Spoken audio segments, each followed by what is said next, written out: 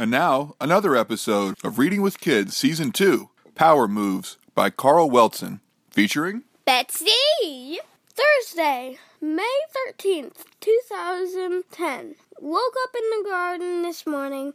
Guess I overdid it. Chili's has these top shelf margs that just go down so smooth. They should be awarding on the menu. Caution, top shelf margs go down really smooth. No, really smooth. Because the words are capitalized. I don't remember last night at all. Apparently, I knocked a flat screen off the wall. Now we only get channel 7. And said I put on some Allman Brothers really loud in the family room. And then tried to microwave the whole box of Jimmy Dean breakfast sandwiches. And I bought cigarettes. Smoked half a pack in the house. I haven't smoked in 6 years. Looks like I'm a pretty hot water within in the kids. I was supposed to head down to Comerica for a Tigers game with my bro Al this weekend, but Anne said she already informed me that we have a family picnic for my son's soccer team on Sunday and that I never told her about the baseball game. It's such crap.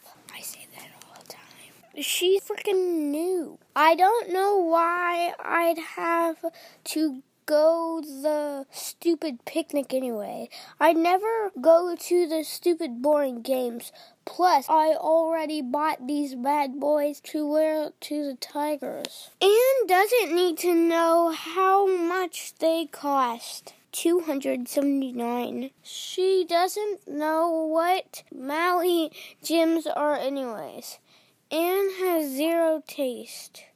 Anne says she would have let me go to the Tigers game if I wouldn't have made a real clown out of myself last night. Yeah, right. She's such a liar. Maybe I wouldn't act like such a clown if Anne didn't let the kids call me stuff like Captain Pig Out at the dinner table. 2 helpings of spaghetti is not overdoing it. I'm eating in the family room from now on.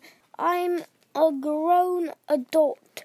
I should be able to do what I want, and I was really bummed about the Tigers game. I couldn't sleep. Stay up late watching Channel 7, ordered the Best of Soul Train DVD collection.